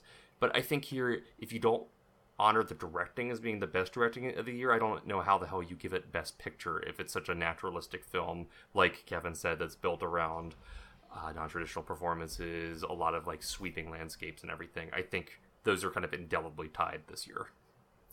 Chloe Zhao could win personally for awards because she's a producer on the movie. She can win the statue for Best Picture. She has the directing. She has the adapted screenplay, and she's also the editor on the movie. So she could get the foursome. I don't think she will. For this category, I prepared a little trivia game for you, though, and I'll go really quick. So, David Fincher is not going to win this year, I don't think. So I have a list of influential filmmakers that I'm going to read to you. And you guys are going to tell me cumulatively how many Oscars for directing they won. Ready? Mm-hmm. Yep. With David Fincher, Quentin Tarantino, Wes Anderson, Paul Thomas Anderson, Spike Lee, Sofia Coppola, Spike Jonze, Jason Reitman, Christopher Nolan, Sam Mendes, Adam McKay, Barry Jenkins, Noah Baumbach, Richard Linklater, Steve McQueen, Alexander Payne, and Darren Aronofsky. So is Mendes the only one, or does he not even have one for American Beauty? I need a number. Well, how many? I'm going with 1 here. I'm going 2. It's 0. I thought it was 0. So I looked through this list, like with Chloe Zhao being a millennial filmmaker. I wanted to see, we have the boomer filmmakers, Coppola and Spielberg and a bunch of other guys. I wanted to. Is there a Gen X filmmaker that has won a directing award? And so I looked at, so Steven Soderbergh and the Coen brothers each have one, but they're late boomers. Yeah. So they don't count. So I found 3 Gen X filmmakers that have one. Do you guys know the 3 Gen X filmmakers that have one? What's Gen X? How do you describe Gen X? 1965 to 1980. Wow. Okay. Ah, I'm going to give you a clue. Wait. There is no Okay. American-born Gen X filmmaker that has the directing award. yeah. I was gonna say. I think the thing is, the interesting part of who beat all of this. I love my Mexican directors. They've won 6 between the 3 of them. They're all Cuarón late might be the boomers. youngest. Yeah. Ah, damn it! I thought Cuarón might be the Yeah. other one. That I was was going the to say, youngest. is Catherine Bigelow a late burner as well? Catherine Bigelow is 70 years old. I looked her up as well. I think she's turning 70 this year, so she doesn't Catherine- qualify. She's turning 70? No way. Yeah. Oh my god, she's turning 70. Whoa, she has aged incredibly well. Okay. Oh, I think I have one. What's his name? Ask his name. Wait, what's his name? Oh, Damien Chazelle. So I also thought Damien Chazelle. Damien Chazelle is a millennial. No, he was born 1983, I believe. Greta Gerwig obviously doesn't have one, but she's also a millennial. So Chloe Zhao, she might be the second millennial to win. So the 3 that have one is Tom Hooper for The King's Speech, The King's Speech. Michelle Hazanavicius for The Artist, Mm-hmm. and Bong Joon-ho. Wow. So that's kind of weird, right? Like that's kind of like not only are these like late boomers and American late boomers and like Gen Xers, they make the cinema that cinephiles go to see, but they were not acclaimed. They're the lost generation that they are in society. They are also to the Academy, That's so and strange. I think it's younger. That's so funny. It's younger filmmakers that are going to carry the torch forward. So Thomas Vinterberg would be a Gen X winner, but I don't think he's going to win. Emerald Fennell is also a millennial. So It's also the other side of that coin is what you said. It's the non-American filmmakers, because the last 11 years is Bong Joon-ho, Cuarón, Guillermo del Toro, Damien Chazelle, Iñárritu, Cuarón, Ang Lee, Michael Hazanavicius, Tom Hooper, Catherine Bigelow, and Danny Boyle. yeah, Those are the last 12. One American? Two? Catherine Bigelow for sure, right? Damien. And Damien, and That's is that it. it? Danny Boyle is British. Yep. I don't know where Michael Hazanavicius is from, but I think he's Polish French. Yeah. Yeah. that I went down a rabbit hole Yeah, and looked up some birthdays. That's really good context. It's crazy. I mean, some of these people have Oscars, just not for directing, but also not that many. Well, it's like the whole Stanley Kubrick won an Oscar for special effects as a special award. Like he's never won a competitive Oscar for. Like Tarantino has one or two, and two I think. Spike Lee has one, but not for directing. That's kind of it. Yeah, well, and a lot of these filmmakers also win them in screenplay categories as well. So I want to jump to that. We had cinematography here, but let's circle back to that one.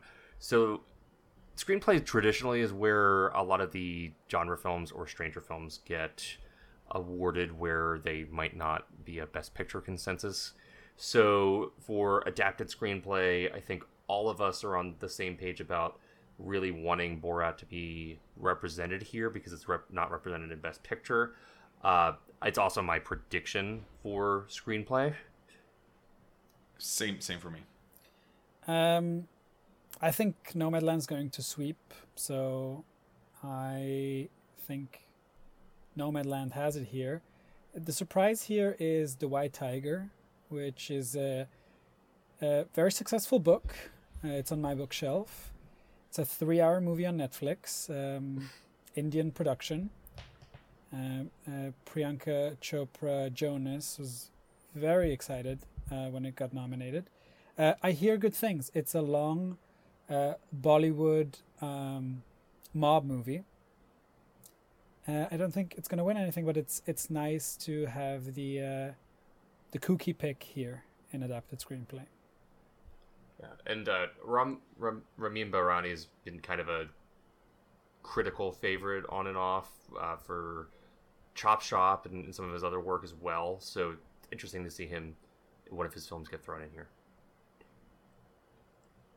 Let's do original screenplay. We're all on board about Promising Young Woman being the real interesting Livewire one here. My guess is Minari. That's kind of where I think it'll get honored, since I'm not predicting that it's going to win Best Picture. Yeah, for me, Promising Young Woman comes from a place of like it's not only screenplay, but it's like story. You know how people get different credits, like in animation, the screenplay and the story is different. Like the story structure I really enjoyed. And the other award that doesn't exist that would definitely go for Promising Young Woman that we've talked about is casting. So I'm putting all of that into screenplay for Promising Young Woman. I think that Trial of the Chicago 7 is going to win because Sorkin, and people love him, even though I don't think he should. And I also think Trial of the Chicago 7 is going to win. I think this is Sorkin's consolation prize for not being nominated in directing. And yeah, I hope it's Promising Young Woman. I think it's the best script in both categories. Yeah. After that one close to my heart, animated feature film. It's a weird year when no Disney animated movie came out because they pushed Raya to this year. But there are 2 Pixars, Onwards and Soul. We have Over the Moon, which we enjoyed from Glenn Keane. You should watch it on Netflix. It's fun. Shaun of the Sheep movie, Farmageddon. And then one of my favorite movies from the year, which I have as it should win, and I have as it's gonna win because I'm gonna make it happen. It's Wolf Walkers. I really wish they can wash the bad taste from my mouth from watching Soul win the Golden Globe. But what do you guys think? I mean, I would love for Wolfwalkers to win, but I think it's still Soul's gain. It's every indication is towards Soul. I think the score win also helps propel it forward because, I mean, Reznor and Ross continually getting pushed for score for that despite competing against themselves and potentially splitting the vote. I think there's just too much Soul love or like default Pixar status here for it not to win this year. Yeah, I agree. In this category, often the best animated film does not win. I'm thinking of Loving Vincent, Kubo and the Two Strings. My Life as a Zucchini. Yeah, shout out Switzerland. Soul was fine. Yeah. It's not in my top 5 Pixar movies. And that's a shout out, Carl. that's where I'm that's where I'm going to leave it. I also think the Mank score is better, but I'm going to be happy when they win, that John Batiste is going to win. I think he's a genius, so I'm happy with that. So Soul for me. From a score perspective, I think it's between the two Reznor Ross ones. I think Soul will win. Batiste gets an Oscar there. That's great. I also like the Mank score better.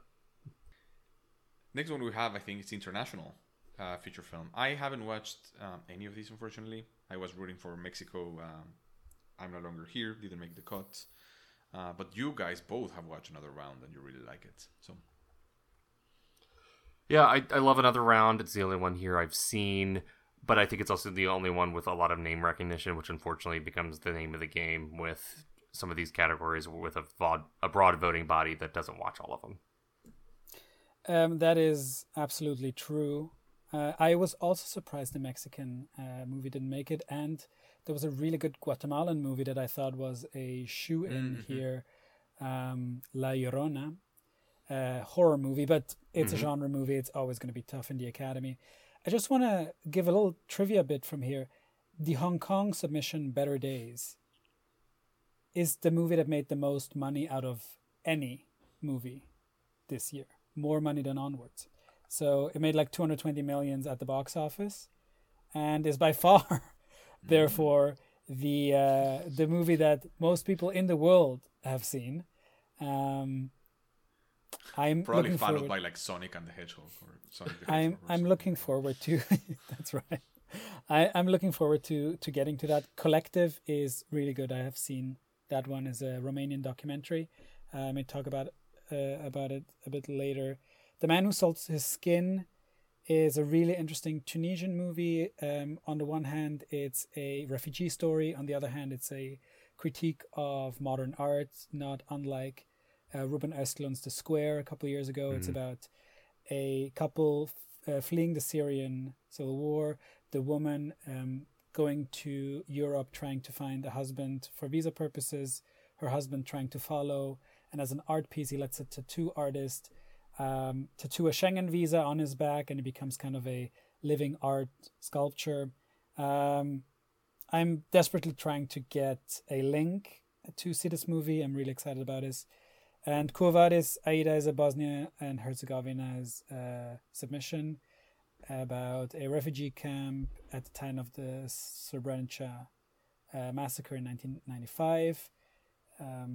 Growing up in Switzerland, we learned a lot about the Srebrenica massacre, since we had a lot of people coming over to Switzerland after that. A bunch of good movies that I can recommend, maybe in the show notes about that. I haven't seen this yet, but I think Another Round about these 5 or 4 middle school, high school teachers wanting to be functional alcoholics. We'll take it here. Mads Mikkelsen is absolutely incredible. I would have liked to see him maybe in the acting category, but alas, I think this is a lock. Yeah, I agree. So I want to collapse a few of the technicals, not because I don't like the technical branches. In fact, I love the technical categories. Wait. I know documentaries don't get any love on this show. Let's take us through documentaries real quick. Carl. I'm just I have to wrap because I do want to see Collective. I've heard excellent things about it, and it seems fascinating. Collective is not going to win, I don't think, but it is a really, really impactful documentary. If I had to measure the impact of it, I would compare it to Icarus, that won a couple of years ago, Netflix's first kind of big win on the doping scandal at the Sochi Olympics. Collective is about a nightclub fire in Romania in a club called Collective, where over 30 people died in the fire, but then later a bunch more people died in the hospital, and this team of journalists uncovered this like substandard public health care and corruption in the hospital system that had these people die. It led to the collapse of the Romanian government. This movie captures it all. Go seek this out. Crip Camp, I for the longest time I thought this was the consensus winner. It's a Higher Ground production by the Obamas on this summer camp that kind of spurred the civil rights for disabled people. Like it started that movement. It's a really beautiful little documentary. The Mole Agent is, I haven't seen it, is I think a Uruguayan film about an old man going undercover in a old folks home to discover like abuse and corruption. My Octopus Teacher, have you guys seen My Octopus Teacher on Netflix? It had like a moment during quarantine. No. I have it on the list. You have it on the list. So I probably have 5 to 10 documentaries that I would have slotted in before My Octopus Teacher, but it is a remarkable achievement. This guy kind of learning about loss and love from this octopus and always diving and like finding this octopus again. It's a beautiful little movie, but whatever. I think Time is going to win. It's a New York Times production. It's about a woman documenting her struggle trying to free her husband from jail. I haven't seen it yet. I thought it's not available anywhere, but it is very available. It's on Amazon Prime, so I'm going to watch it probably this week. Very cool. Thank you for shoring up our ignorance around the documentary category. Yeah, I do actually want to check some of the features out this year. I think documentary is an area that had a lot of interesting... I think the documentary category was less derailed by COVID because the distribution on those is so wacky and streaming based these days anyway, that I think they had a really good year compared to the rest of the features world. Yeah, I'm going to throw out... I'm going to throw out a couple more recommendations just because I know we'll never talk about it again on this podcast. Very surprised Boys State didn't make it. It's an Apple production. If you recently bought a phone or a computer, you have a year free Apple TV Plus. It's one of the best things on there. I don't want to talk about it too much. On Netflix, Dick Johnson is Dead. I thought it was a shoe-in. It's the last couple months of a father with his children, documenting like the end of his life and kind of... A lot of Sundance here. Yeah. Crib Camp, Boy State, Dick Johnson is Dead. Totally Under Control, the COVID documentary where kind of scientists kind of openly, despite not being able to be vocal about it under the last US administration, talking to camera about when they knew and how they knew and how maybe the administration didn't do the best job dealing with a pandemic. It's on Amazon Prime. And 2 other Netflix documentaries, Social Dilemma about social media, and Disclosure about trans people in the movie and television industry. I think it's a Laverne Cox produced. Yeah, that's it. Sorry, go. Technical categories. Yeah. No, I mean, thank you for sharing those. And yeah, a lot of those, thankfully, are a lot more available these days than they ever have been because streaming services have been picking them up. Dick Johnson is Dead. I've been meaning to check it out. Camera Person, her previous documentary is really interesting, for sure. So technicals, we're kind of, I think, all aligned around Mank winning a lot of the design technicals, so makeup, hairstyling, costume design, production design. There's some quibbles here and there, but I think overall, like, Mank really is just a technical achievement, and it will be honored as such, especially from the industry insiders there. The one technical we're all in agreement on beyond that, which doesn't... I mean, Fincher's films always have a ton of visual effects, but it's not nominated here, is Tenet, which I think, above all, that's the undeniable thing about Tenet, is it's still impossible to figure out how most of that film was shot practically. Like, I cannot figure out how there's so little CGI in that. Dunkirk has more CGI than Tenet does. Insanity. I haven't watched Tenet yet. I'm waiting for it to hit HBO Max. Yeah, I think behind the scenes, Carl and I have been voicing our dismay about Tenet. It's one of the stranger experiences of last year in a year full of strange experiences. I saw this in a drive-in. Miriam, my partner, put down her chair at some point and went to sleep. We saw it at night, and said, "Wake me when this is over." I don't understand. Funny enough, it's probably the movie I've thought about the most after seeing it. Not that it made it any better, but with Nolan movies, you're trying to crack the philosophy behind it, I think. And we went on a long bike ride the next day, and the only thing I was thinking about was, do I really understand what he's trying to say here for 2 hours? So, yeah, I guess so. I think where we're all in agreement on cinematography as well for Mank. It's a loaded category, all masters of their craft, like real workhorse cinematographers. But yeah, I think Mank is gonna take it there.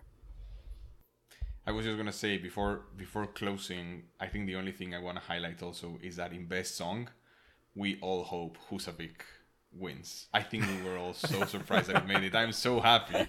That was great. I am too. That was a great surprise of the nomination. So this is my big quibble with this category. Often the original song plays during the credits and doesn't move the plot of the movie, except if it's an animated movie, or except as if it's like a music movie like this. But often then it's not an original song, which means it's not eligible for the category. Like, we all think that Leslie Odom Jr. is probably going to win this. He plays Sam Cooke in One Night in Miami. This is not a Sam Cooke song. This is a song that they wrote for the movie. The same. He's pretty good at singing Sam Cooke, but Andra Day is very good as Billie Holiday and singing like Billie Holiday, but the song is not a Billie Holiday song. I don't even know if it's nominated.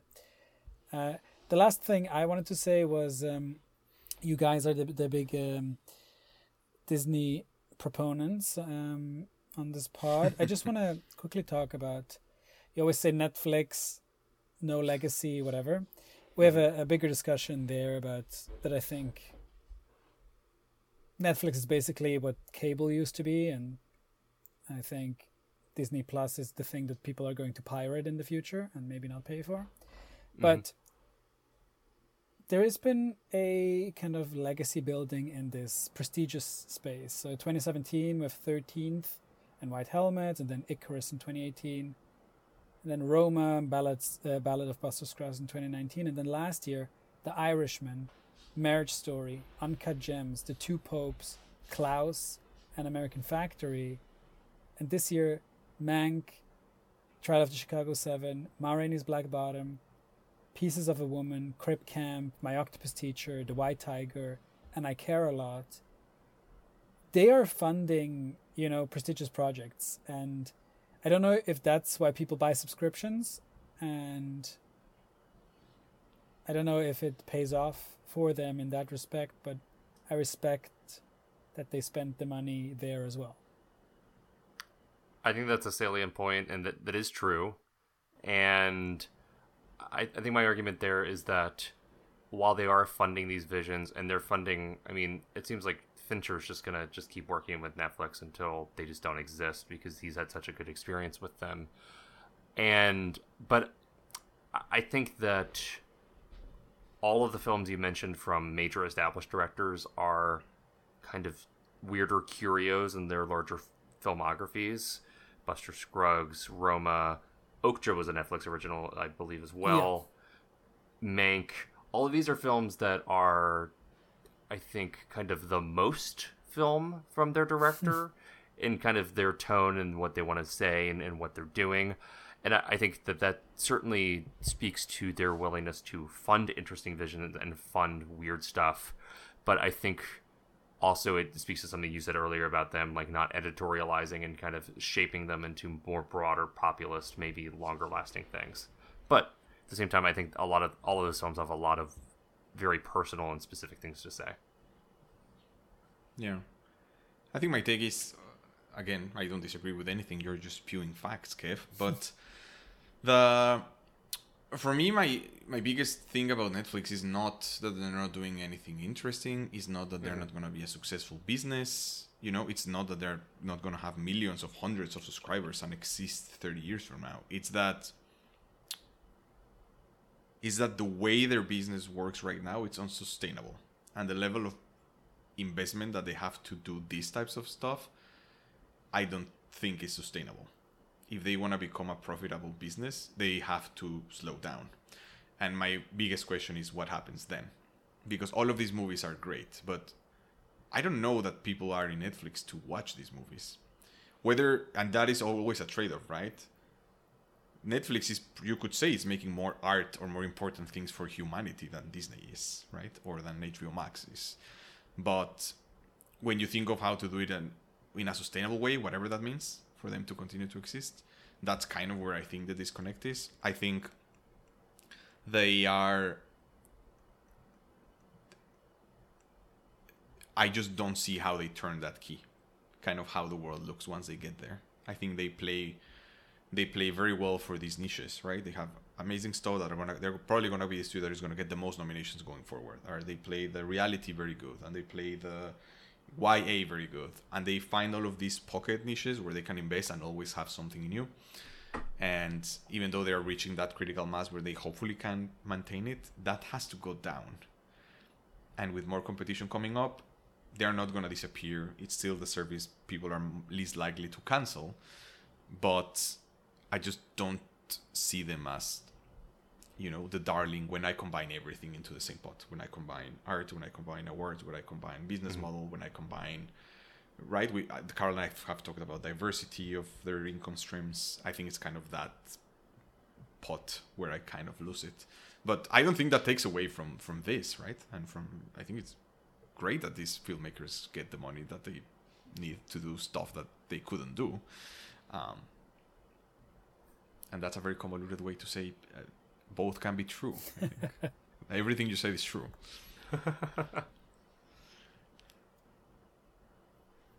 Well, great.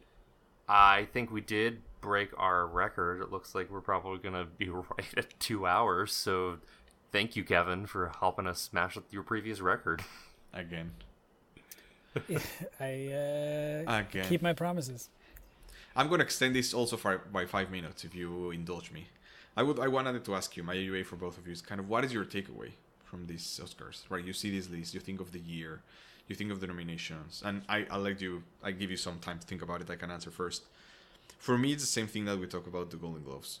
Even though I haven't watched everything, and whether that is because of the pandemic or because they pushed it because of the pandemic, but the access and being able to say, oh, I want to watch Nomadland right now, I'm going to push a button and see it. It's very nice. I really like it.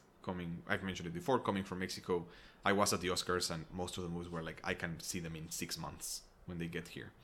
And that's kind of a good thing, I think. Distribution and access to these types of movies is great. And I'm glad that for most of this, it sounds like everything except The Father, I could go sit on my couch right now and watch them, which I think is great.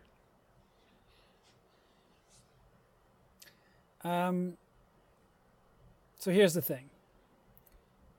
This is an interesting year. I think we have a very agreeable list of films. I think there's not a movie that made it in here because it made $200 million. Talking about you, Bohemian Rhapsody. Or the like, right? Even Green Book. Or I actually thought A Star is Born is quite good. But like we don't have that type of movie. These are all type of small movies, and I think if theaters had been open this year and these were still the movies that came out, I think Promising Young Woman and Judas and the Black Messiah would have made the most money. As much as I like Promising Young Woman, there is no film that I champion this year that like all my energy into believing and hoping that they're going to win is in there. Like there is no Lady Bird or Get Out or Roma or Parasite this year, where I was just blown away. Often we put this maybe too much into like a letterboxed